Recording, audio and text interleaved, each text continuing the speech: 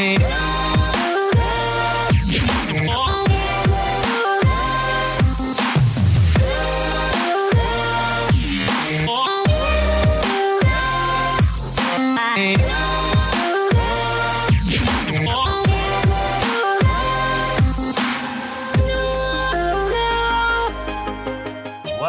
to all human beings and what other types of beings might also be listening somehow. You're tuned into Innerverse, Season 3, Episode 16. My name is Chance, and I'm incredibly happy you decided to join this conversation today because we really need you on Team Truth. What this show is seeking to do, if you're new to it, is assist you as you intentionally and consciously guide the evolution of your thoughts, speech, and behaviors so that you can live in love to your highest potential. I'm speaking of our true higher self, the part of our being that is unchanged from the burdens of fear and all the negative creations that result from it. I think we're all here to learn about the rules that govern creation and assist others in doing the same, so that we can begin to consciously take responsibility for creating a better world and transforming that which was created out of fear into something that serves the purpose of love and expresses its highest potential. And that goes for every type of institution that's a fear-based institution that's out there right now. Journalism is something that has been largely degraded into a fear-based institution. But our guest today, James Corbett, is definitely an example of the change that's needed in that creative medium. Creative and analytical thinking is really super necessary to be able to properly research and understand some of the complex issues that we face here on planet Earth. And James and I talk about our shared backgrounds in this episode in terms of studying English and literature and the ability to analyze information and see the symbolic connection between things and how that's important to being able to deal with the information overload that we're all immersed in right now. A lot of the confusion about controversial topics that mainstream media loves to use as dividing points between the population, it's complicated more as a result of deliberate obscuring tactics by those who have the money to manipulate the media, more than it is that the truth is really complicated. Usually the truth is pretty simple, and it just takes a lot of digging sometimes to get to the truth on some issues. But our guest today, James, he has used the freedom provided by the internet to beam out super balanced, harmonious, non-partisan truth lasers directly into the calcified pineal glands of internet surfing truth seekers. And I would like to say he's probably blown a lot of minds with his truth lasers. He's been making videos for almost as long as YouTube has been around, I think. And in my experience with his work, which I came across earlier this year, he is extremely straightforward and balanced in his approach. He always backs up what his videos are reporting with research. And I'm sure he'd be the first to tell you not to simply take his word on anything, or mine, because it's obvious to anyone paying attention to the state of things lately that the disinformation is winning a lot of battles in people's hearts and minds. And that spreading of the seeds of fear leads to deepening states of mistrust and separation. The chaos that we're seeing unfold, though, it's not really as scary as people think that it is. Chaos actually is a result of a certain level of freedom means a certain level of chaos is going to exist. But what it really is right now, how things are seeming to just speed up and get crazier, I think the vibration of truth is in some form creating a wave from source that is, like a tsunami of truth in a non-physical sense, but it's an energy and it's resonating throughout the entire unified field of consciousness and gradually shaking up everything that doesn't match its vibration. So illusions that our society builds and subscribes to that are created on foundations of fear or control, or any choice that we make personally out of fear, can really only bring us more fear. And now more than ever, I think we're seeing the direct results of that in our day-to-day lives and in society at large. If you look at, you can't not get inundated with the propaganda. It's like Do you watch the news? No, but if you even log into Facebook, you see like all the crazy negative propaganda right there on the sidebar. So I try to stay off of it. But anyway, the signal of truth that I described, I think it's getting stronger and faster, and that's what's shaking things up more and more. But if we align ourselves with correct information that informs our behavior so that our creations bring us more truth and health and are helpful to others and amplify love instead of fear, then we're not going to have anything to worry about with the truth wave, because you can't be hurt by something that you are, right? I mean, it wouldn't make sense. I probably should wrap up this here rambling introduction. I love you guys, though. Thanks for listening. You really make it all worth it, because otherwise I would just be a guy talking into a microphone. Well, other than this conversation I had with James, which was, honestly, I would have been stoked to have it even if I wasn't making a podcast. It was really, really useful to me as a creator to get his perspective as an experienced person. And I know you're going to like the episode. But before we get to it, why don't you consider doing a tiny little favor for me and subscribing to the podcast on iTunes through the podcast app if you are an iPhone user. And while you're there, just take a few moments and leave a 5-star review for the podcast, which I use to power my time machine. And I need 300 more stars for that time machine to work. So several of you can just leave 5-star reviews with no need for text or a subject or a description. Just give me those stars, and you'll help other people wind up finding this podcast that are looking for information of this type, because the more reviews the podcast gets, the higher it's ranked on iTunes. Somehow there's a magic algorithm, and you guys can help boost us. So please consider doing that. Only take you a few seconds, and I love you. It's great that you're listening.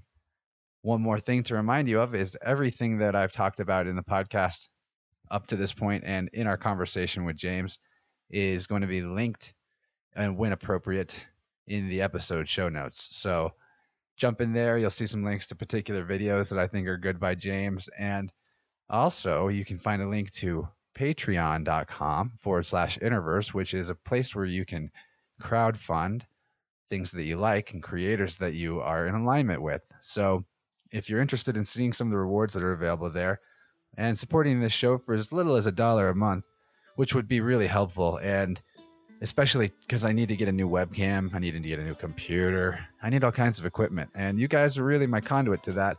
This show has no advertisement. It's completely listener supported, and that's how it's going to stay. So if you can spare a buck, I'd love to have it, and I would put it to a good cause.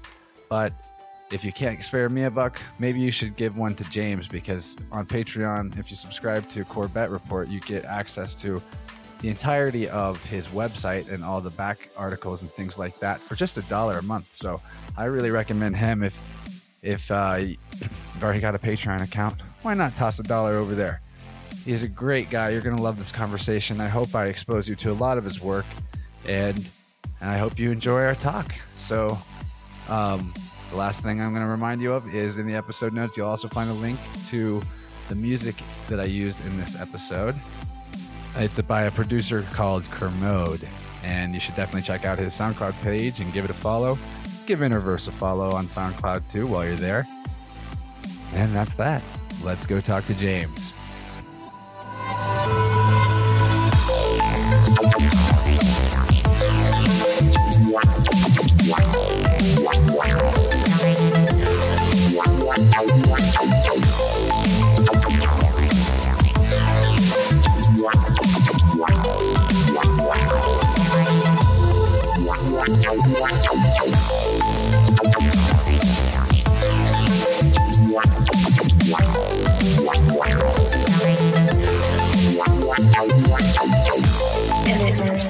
Everybody, welcome to the show. James Corbett of the Corbett Report.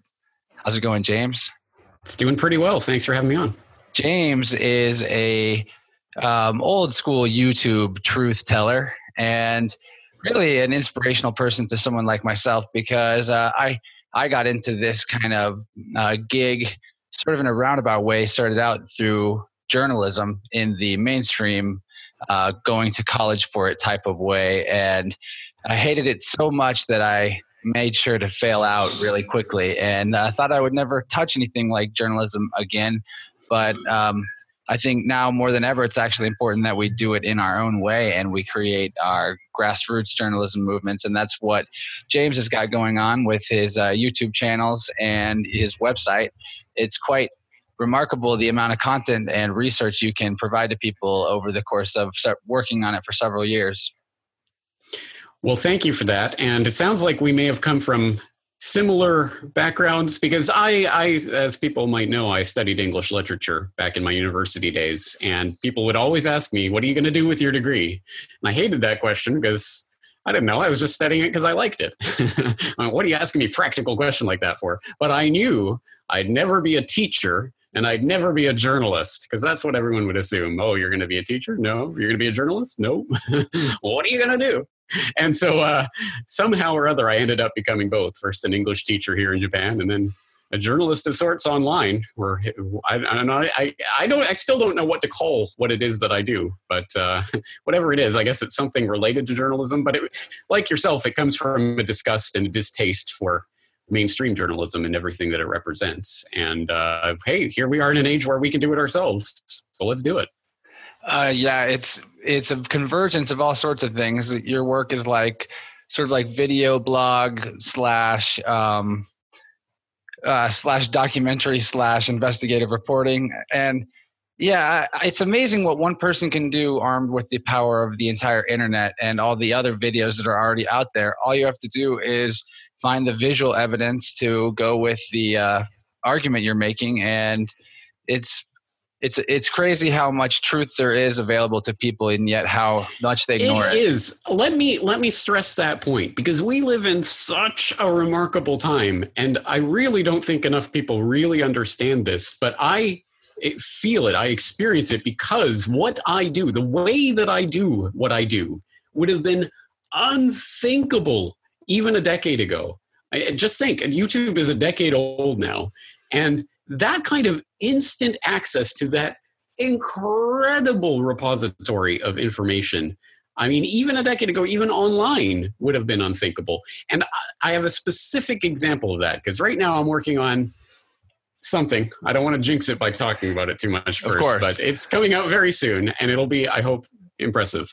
And I'm working on this thing, and I'm researching about eugenics and the history of this. And I'm reading in this book about this crazy story about this doctor in Chicago that was killing babies, and he was put on trial about it. And he's like, well, yeah, of course it's eugenics. I was, this kid was going to grow up to be a mental defective. I was just, sparing him from a horrible life and all that. And he ended up getting off because, hey, it was eugenics Sarah, and everybody was on board. And this doctor went on to fund and write and direct his own silent movie about this. This is in the 1920s, I think. And I was reading about this, and it just sounds so crazy. He made a movie about his own story and everything. And so, of course, first thing I do, I just go to YouTube and I just type in the name of this silent movie that I was reading about in this book. And there it is. I can physically watch this movie. You can too. What's it called? The Black Stork, I think. That was this movie by this guy. And this is a crazy story, and you'll see more about it when this work comes out. But that's just one example of that, because think about that. Even a decade ago, if I was reading that book and reading about that movie, well, I maybe could have found something like a website online that wrote something about it. But actually seeing the movie, and then think 2 or 3 decades ago, that would have been totally unthinkable. You would have had to physically have the film reel, and or if they were happened to be showing it in your local theater or something, maybe you could go to some screening of it. But now we physically have access to all of this information. It is too much for any one person to possibly even comprehend everything that's out there. But millions of us out there that are putting this information together can start to really. We have more access to more data than emperors of the past could even have dreamt about. And that is something. That really is something. And, it's, again, I see it as, there are obviously lots of downfalls and downsides and pratfalls that we can stumble into in this era of information overload. But there is an opportunity here. And like so many other things, it's what we make of it. Yeah. The problem is that there's so much information that I even fall into this problem that when somebody does recommend to you information that's possibly great, you're just like, yeah, I'll put it on my list. I mean, holy shit, there's so much. Yeah. And imagine that from my perspective, where I have thousands and thousands of listeners that are sending me stuff every day. I mean, every day I'm getting stuff that I'd love to take a look at, but the list keeps getting longer and longer and longer. You know, at a certain point, you have to realize I'm just one human. I can't do it all. It's an embarrassment of riches, but what you say is exactly the point. You can't do it all. We need many more people involved with trying to get to the bottom of things, because as I've come into, I've come through the beginning of my adulthood, it's become more and more clear how many of the things that we're taught to take for granted as just facts are super backwards. And although I'm not a flat earther yet, I mean, ultimately it wouldn't surprise me, because everything else is so backwards about how things are presented to us in our graduated indoctrination that we call an education system. So I guess I have a question about how you even got started as a truth speaker. Was there any kind of defining event that made you stop and go, I really need to start doing something about this? I know that you've got a lot of work on 9/11, and I know you've got. I personally really enjoyed and learned a lot about the oil industry from your "How Big Oil Conquered the World."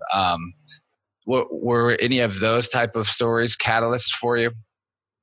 I guess, I mean, if I had to say what was my gateway drug to conspiracy land, 9/11 would be it. It was certainly watching documentaries about 9/11 back again in the early days of YouTube when this first start came up. And I wish I could remember specifically that it was this video or something, but it was just an accumulation of things. And I started watching these types of things just kind of out of curiosity, but also kind of out of, oh, this is nonsense. You know, I'm sure it's easily debunkable.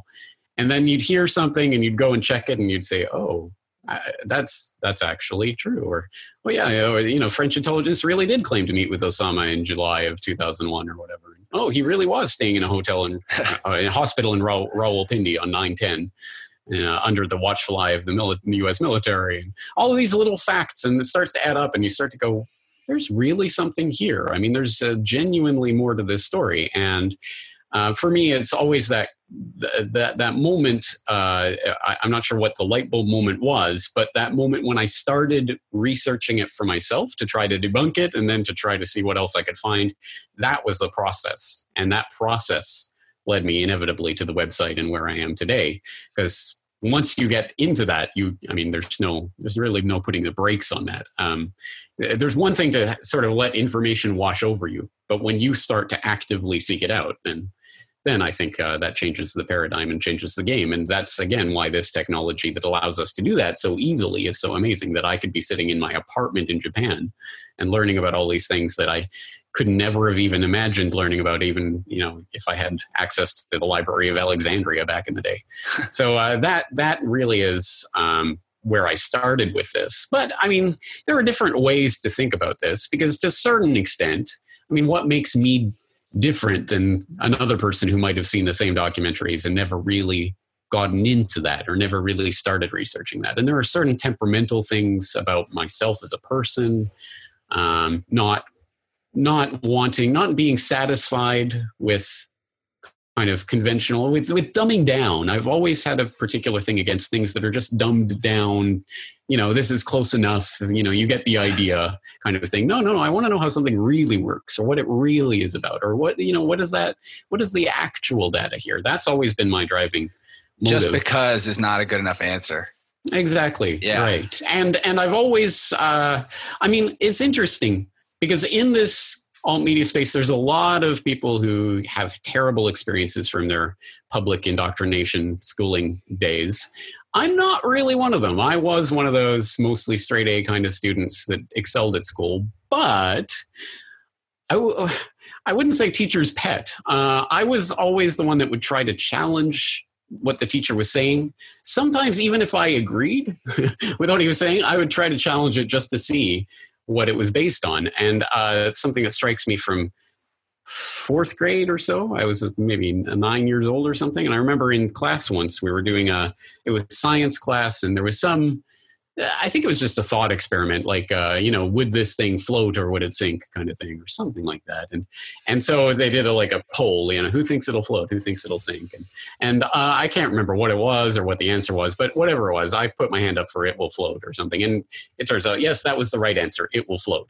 And then immediately I started thinking, well, wait, shouldn't it sink actually because of da-da-da-da-da? So I put my hand up and I'm like, wait, no, this is all wrong. And I made the teacher explain to me exactly why I got it right. Because just getting the answer right wasn't enough. I mean, it's a 50-50 chance. I mean, you could have just guessed it. I wanted to know why that was right.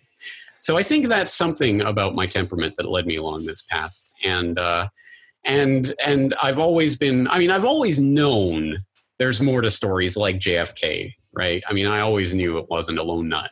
And I always knew there's something to that. And that was just kind of something like, I knew if I scratched the paint, the veneer off that surface, I'd see there'd be something underneath, something really important. But for whatever reason, I just never really scratched that itch until the 9/11 stuff came along.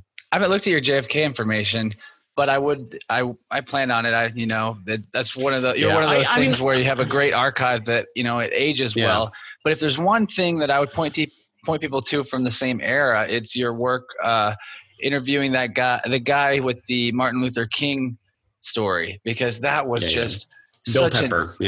Oh man, it was so obvious the cabal's connection to what mainstream people just consider the regular mafia. Yeah, the plot to kill King.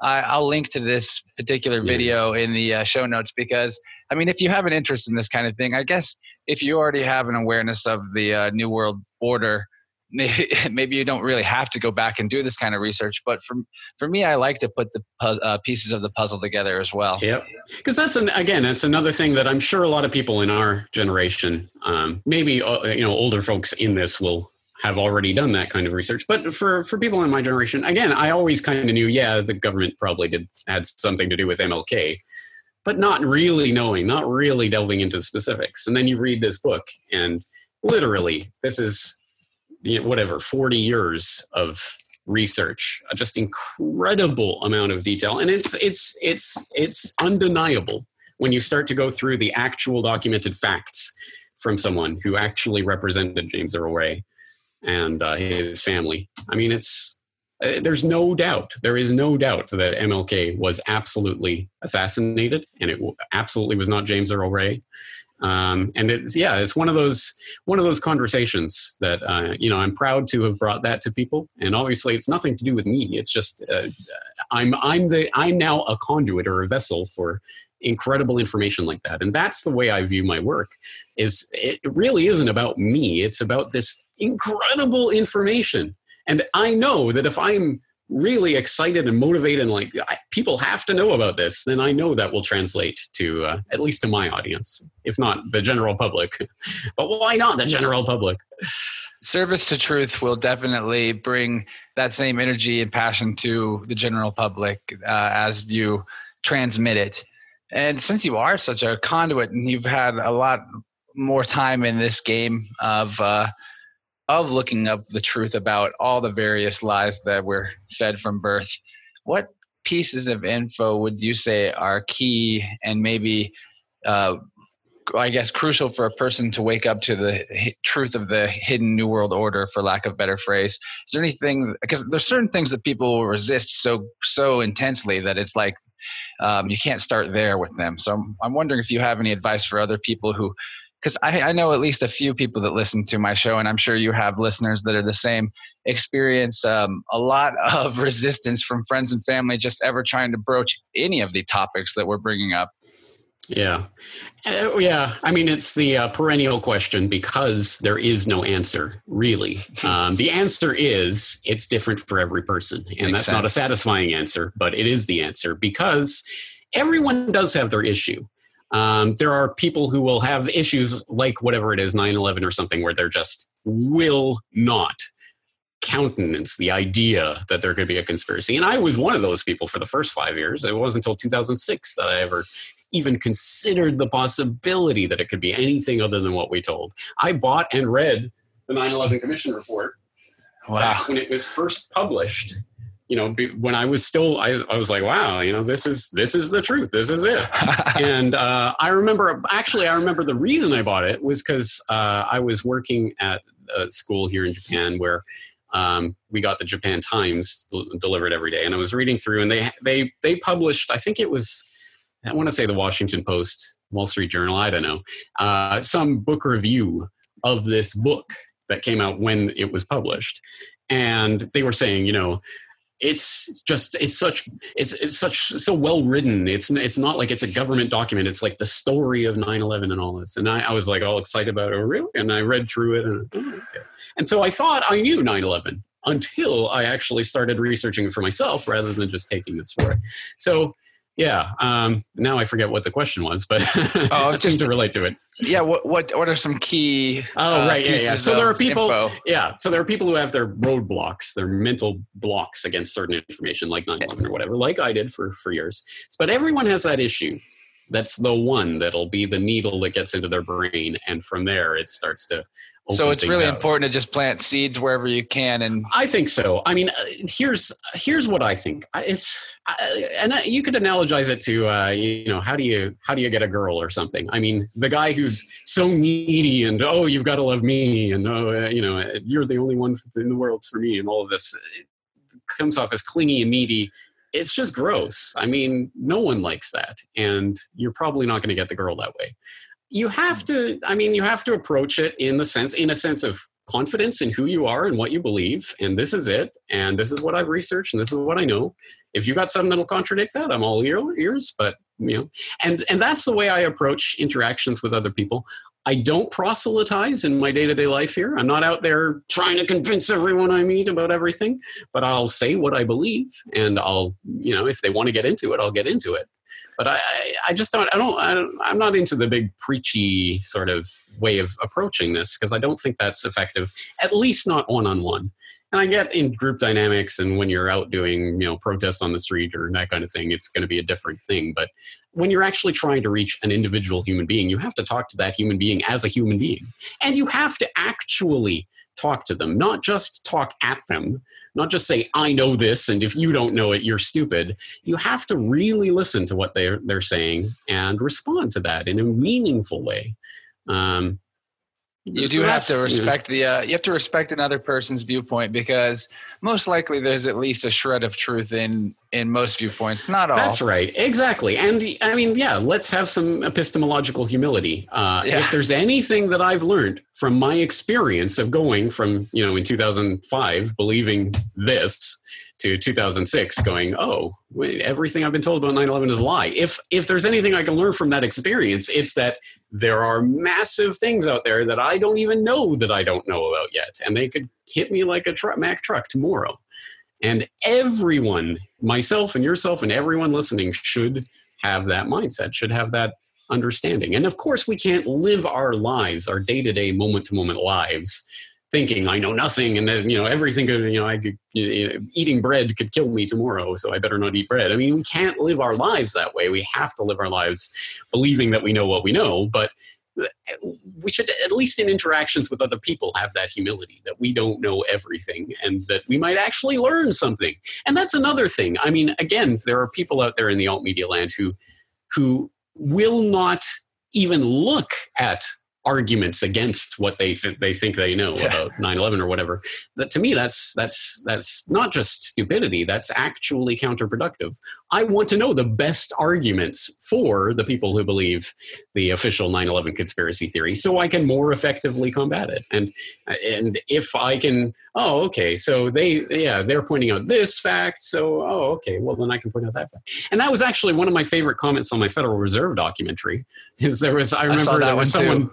There was someone in the comment section saying, what is this? This is a lot of stuff from the Federal Reserve. It's like you're just quoting them. I'm like, yes, that's the point. I am quoting them. I'm using their own words to show what they are, rather than, the secret super conspiracy thing. What am I making up off the top of my head? No, this is what they actually say about what they do. And that should concern you.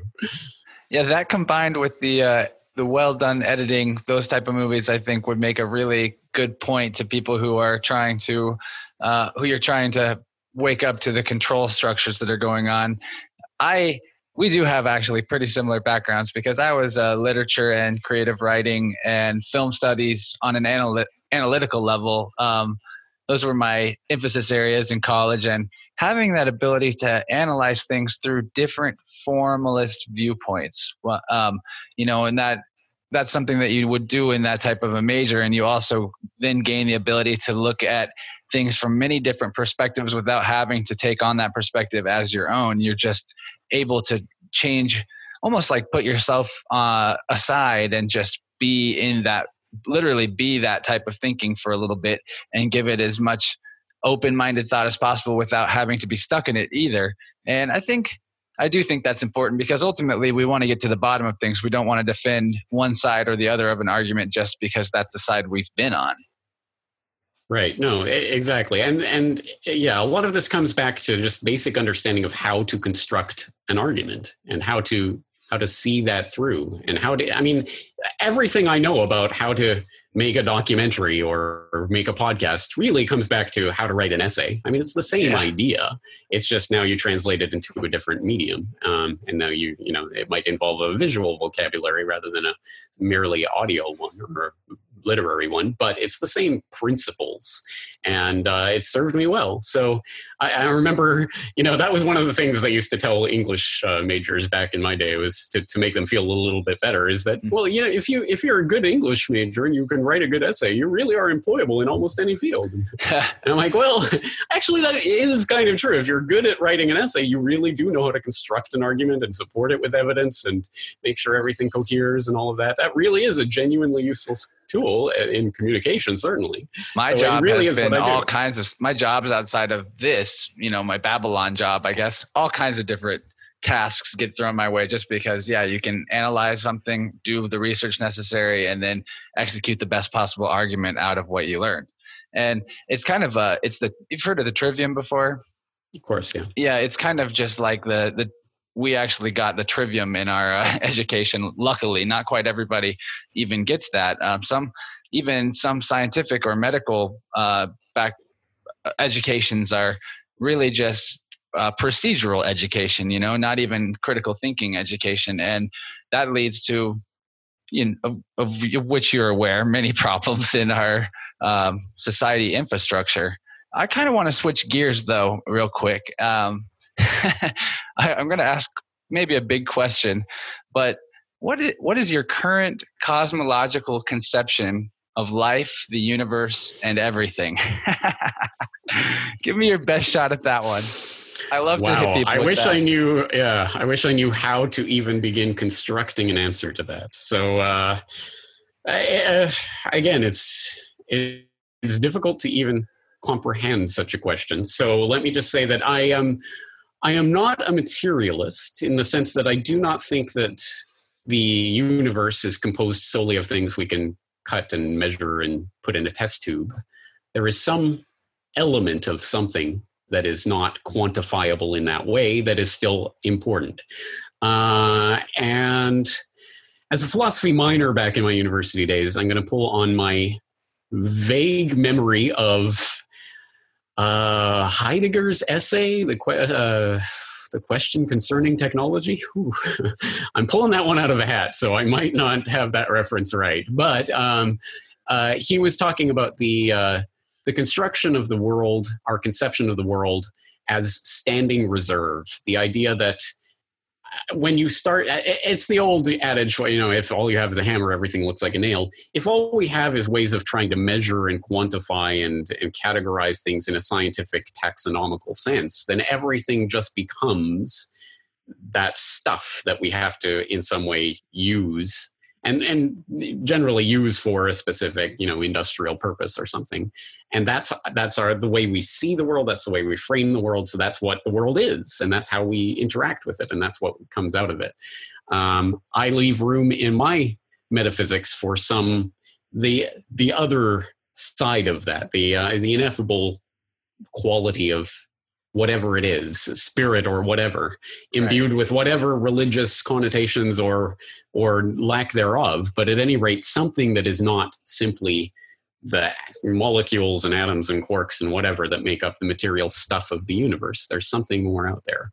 And I don't know if that really goes towards answering your question, but I think it's important for me as to some degree of motivation for why I do this. I mean, if I considered myself a biological robot in a meaningless atomistic universe, why would I be doing this? I would just, then the only philosophical viewpoint would be hedonism. Why, just live a life as fun as you can and get drunk and party all the time, and who cares about anything because it's all meaningless. Clearly, and whether this is from a Nietzschean perspective, like we create our own meaning, or whether there is some meaning out there that we're searching for, either way, I think it's important for my own self-motivation as to why I do what I do, because I genuinely do care about human spirit, whatever it is, humanity, which to some extent I think is an experiment of sorts that's going on right now. And I have no idea what way that experiment is going to turn out. Maybe it will go into some transhuman future where an elite few will control the technology that controls the rest of us, like puppets, and AI will take over the world, and the human experiment will end. Or maybe we will overcome the psychopaths that rule over us at this current historical moment and truly live up to our potential and start, exploring the universe together, as I think is our real destiny. But either way, I'm in this game to try to steer it in the direction that I want, rather than to just sit there passively and let it happen, because what does it matter? It's just a clockwork universe. That was actually a really fantastic answer. You pretty much nailed it, because there's no way to answer what the cosmos really is. It's pretty obvious that something, whether it's spirit or consciousness, has some sort of immaterial effect on the material universe. You can see it through historical synchronicity or personal synchronicity in your own life, or just think about the damn improbability of all the coincidences that led to this present moment with all these present things. And even neuroplasticity. I mean, you can literally see it in the brain. The way you think can change the structure of your brain in a quantifiable, measurable way. Take that, you materialists. Yeah, I say that in regards to meditation all the time. You can literally you can make your brain stronger. It's brain working out. But the other thing about what you said that I feel is so dramatically important, and is probably what the aspect that's really missing from allowing people to be maybe brave enough to let go of conditioned and attached poisonous worldviews and start also speaking, sharing, and searching for truth, is that you actually said you care about humanity. You care about things getting better. And really that's what has been stripped out of us, at least in my personal experience, the various types of trauma that I've had to overcome, which are mild, to say it lightly, just very mild compared to many people. But even still, cultural trauma is a real thing, especially from childhood. And it's taken me years to just heal enough to be able to feel some basic levels of empathy, and then get to maybe some moderate to advanced levels of empathy. So I think trying to find a way to tap into what people actually care about would be a good way to motivate them to start looking into truth. But the problem is the bad guys, the psychopaths, as you so accurately describe them, are doing the same thing with the false flag operations and making you sad about kitties. That's it. I mean, at base, there's almost something, I don't want to say positive, but almost something good about that, is that the psychopaths have to play on our human empathies and our emotions, and the fact that we do care about each other. We actually do. The vast majority of people really do care, and are, we all have our foibles and our bad points, but at the end of the day, we are human beings trying to help each other out for the most part and trying to live a good life.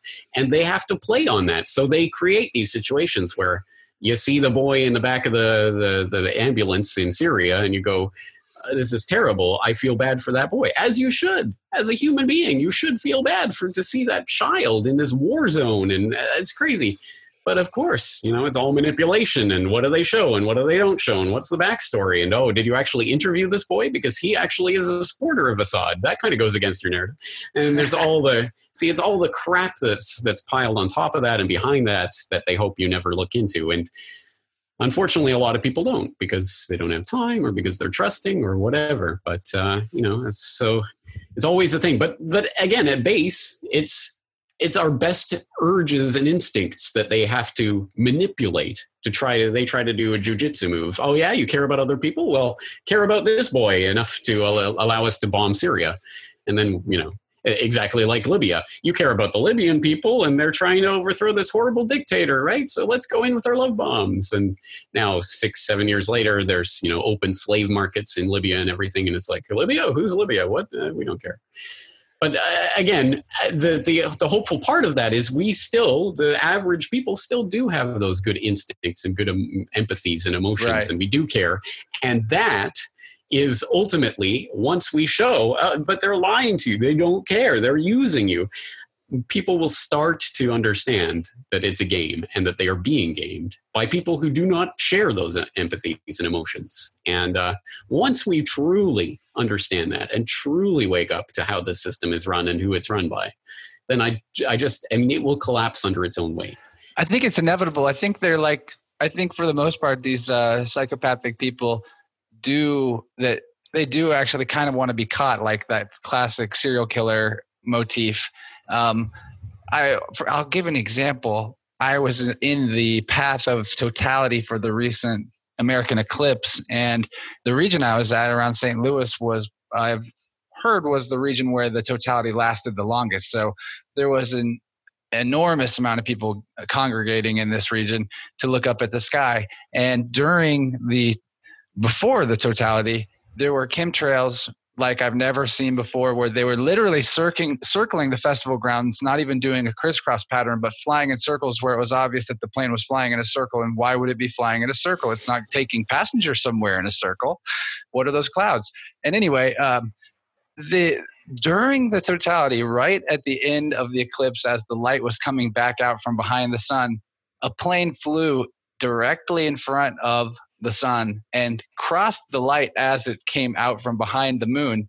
And there were giant pink clouds that stayed in the air after that. And I talked to several people who were right there looking up at the sky during the entire eclipse. And they're like, what plane? I didn't see a plane. And I'm just like, what? And a couple people did.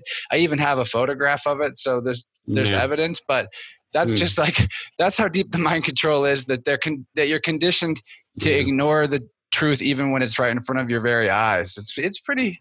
I'm not saying that to be like discouraged, but well, it's cognitive dissonance. Yeah. And again, I mean, the human is the most studied animal of all the species. People don't really, in their day-to-day lives, don't think about how much research has been done on things like cognitive dissonance and biases and how we can be manipulated in various ways. I mean, 100+ years ago, it was Pavlov with the dog, not just ringing a bell, by the way, electric shocks and all sorts of other things. He may never have actually rung a bell. That's but it gets embedded in the popular consciousness that way. But then that kind of turns into Dewey and Skinner and these people, figuring out how to make pigeons do counterclockwise circles in order to get food pellets and things. Do you really think they're doing this in order to better train dogs and pigeons? No, clearly it's all aimed about humans. And that's, of course, go back and read Skinner and Walden 2, his novel about creating a perfect community where, babies are, again, trained from birth about how to do certain things, like they're pigeons, like they're dogs. Because again, that's the psychopathic mentality. These are just objects that you want to do certain things, and this is how you do it. You train it this way, and it will do this, rather than treating humans, as ends unto themselves, not means to an end. Yeah, and it comes down to the question of why, which is what you were touching on earlier. Why are we being conditioned in these ways, and why do psychopaths even genetically seem to exist amongst the human population?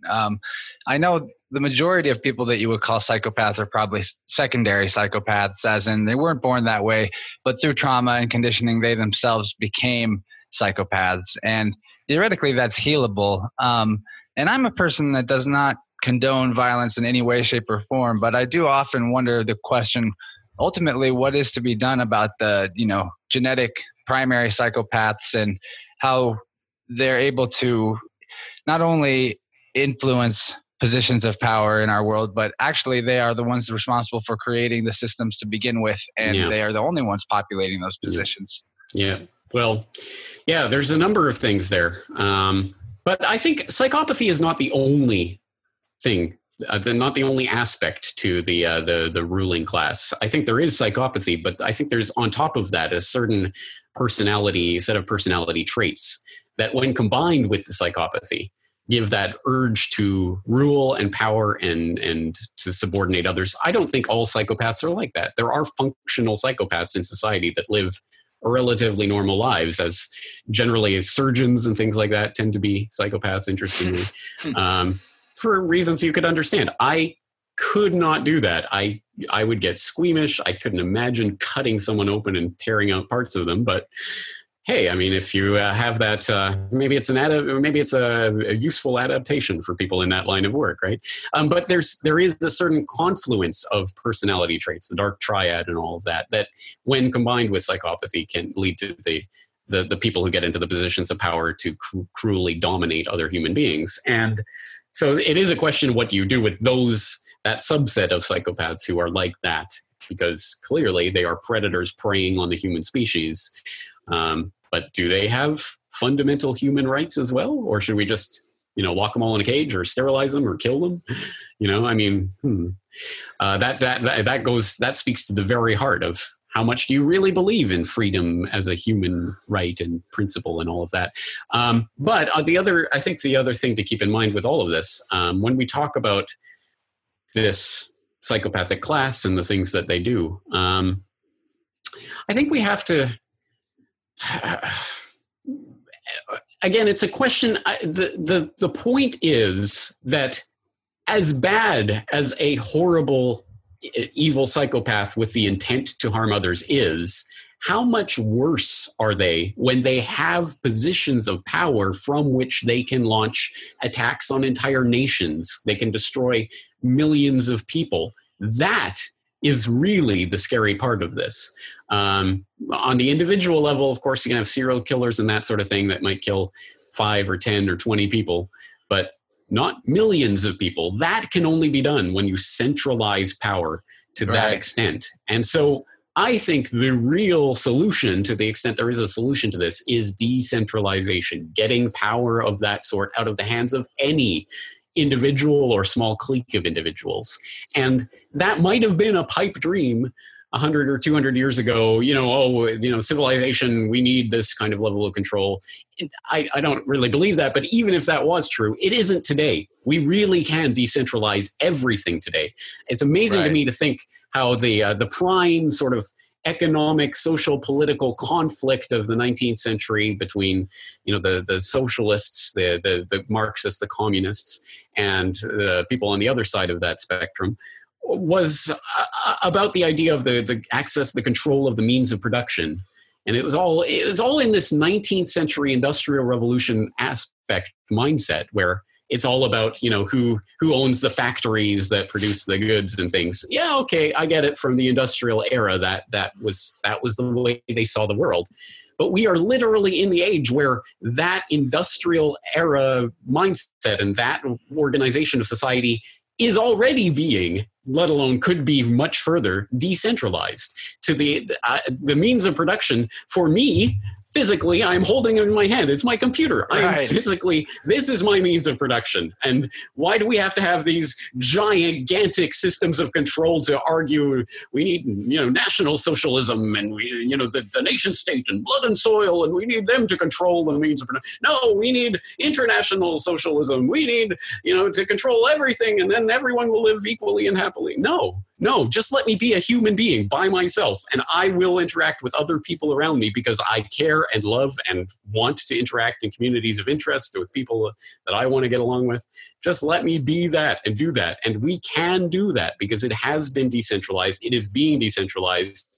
3D printing and all of that kind of technology, as basic as it is today, 10, 20, 30 years from now is going to be incredible, unbelievable, amazing, is going to be decentralizing the industrial processes that hitherto have meant factories and all of that. It's going to be on your desktop. We're going to be creating goods on your desktop that you can design yourself, or you can buy a design from someone if you like it or whatever, but you're going to be physically making it there on your desktop. We do not need the big systems of control anymore. So decentralization isn't just a kind of, oh, wouldn't it be nice to get away from these psychopaths? No, it's where we are already heading. I'm not even sure whether me talking about it is going to make it any more real, or is going to make it happen any more faster, but it is happening, and we should be aware of this. And again, of course, the psychopaths don't want to lose those centralized control. So of course they're going to try to control every aspect of this decentralization. So you'll get the 3D printers will be strong-armed to put in DRM technology directly into their 3D printers. So, you're trying to print a shoe that looks like a, Converse sneaker. No, that's illegal. That's intellectual property. Yeah. Oh, thought crime. No. Or of course, the 3D printed guns or whatever. No, you can't do that. So of course they're going to try to control this, but we know it's possible. It's already happening. We can push it through to the end, and that end is decentralization, where we can live as free human beings, voluntarily interacting or not interacting with those that we want to or not want to. And that's the real revolution. The mind control net can't really be put back over somebody that's gotten out of it either. And all that they tend to do is wake up other people to the value of human freedom, which is infinite, the value of a human being, which is infinite. And I think if we together are able to embody the simple principles of just do no harm to one another and try to make our lives better, however we feel is the priority to do so that does no harm, I think that will also include no longer taking orders from or giving any power to dominators, which will naturally turn the power tide back into the hands of the people over a course of time. I think that it's basically an inevitable decentralization, whether it's because we're transitioning through some yuga or because this is just the direction that evolution is taking us. It doesn't really matter. It seems like it's happening. And I do think that it does a lot of good, though, for people like yourself to be out there speaking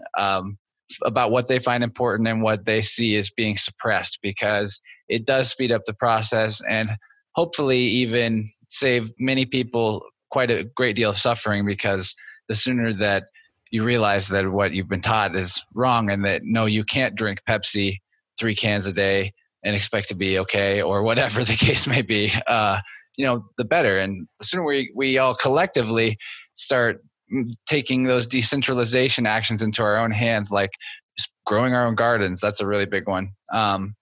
Then the sooner that we will no longer be dependent on the money slavery and supporting the wars through that money. So we're right about at the time that I wanted to let you off of here, because I know you're an extremely busy man. If you have any closing remarks, I would love to hear them. And also, really grateful to have you in this conversation, James. I had a lot of fun. It flew by for me, and I recommend everybody check out the links in the episode notes to find CorbettReport.com, CORBETT report.com. Well, thank you for having me on. I do appreciate the conversation. I think this is a nice, hopeful message to leave things on, that we are heading towards this state of decentralization, and hopefully there's no way that it can be derailed, but hope and it can be slowed down, but it can't be stopped. There you go. So let's keep pushing it forward. Anyway, I think it does require our conscious intention, because if we're acting unconsciously in the world and just letting it happen to us, then I don't think things are going to work in our favor. We have to be conscious actors and realize we are actors in the world. We're not spectators. This is not a spectator sport. You are creating your world, and you've got to do your part. And that's what I'm trying to do. That's the message I'm trying to spread. It's not about me. It's not about you. It's about all of us trying to take this and doing what we can in our own lives with it. And I leave that up to you, how you're going to do that. Beautiful, my friend. Yeah, it's up to all of us, because really it's whatever you can imagine that you can do that no one else could think of. That's the thing that you should be doing. Whether it could be simple. You could go paint some positive messages on a rock and leave it in the park for somebody to stumble across the perfect moment. I mean, whatever is your idea, whatever sparks your creativity, and whatever is expressing the truth that we're one human family and that unconditional love and freedom are hand in hand with the future that we are heading towards. So, all right, I'll let you go, James. Thanks for the talk. All right. Thank you very much for having me on.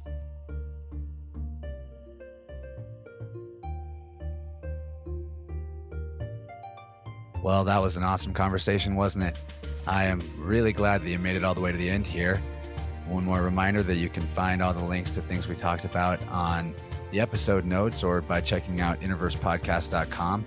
There's also a shop online on my website now if you're interested in getting an art print, which is also a reward you can get by being a subscriber on Patreon. Then go there, check out either the store or subscribe on Patreon. And on the subject of Patreon, it's also time for the August patron shout-outs for everybody that's $5 and up as a subscriber. And all these people have been subscribers for a pretty long time, some of them the whole time. I love all of you guys, and I'm going to run through the names right now, and then that'll be it. August is over. At least no more podcasts for August. Wow. Well, anyway, thanks to everybody for listening, and a special thanks to my $5 and up patrons, my dad, Tim Garten, Jeff Severson, Beth Naterno, Blake Sewells, Elise Myers, Chris Abert, Apple Annie, Steven Singer, my lovely mother, Kathy Garten, Hannah Durkee, and Peter Merrick. That's it for the shout-outs, and I'll talk to everybody next week. Thanks for listening. Please share the show. I love you very much, and I hope you're really happy. Okay, bye.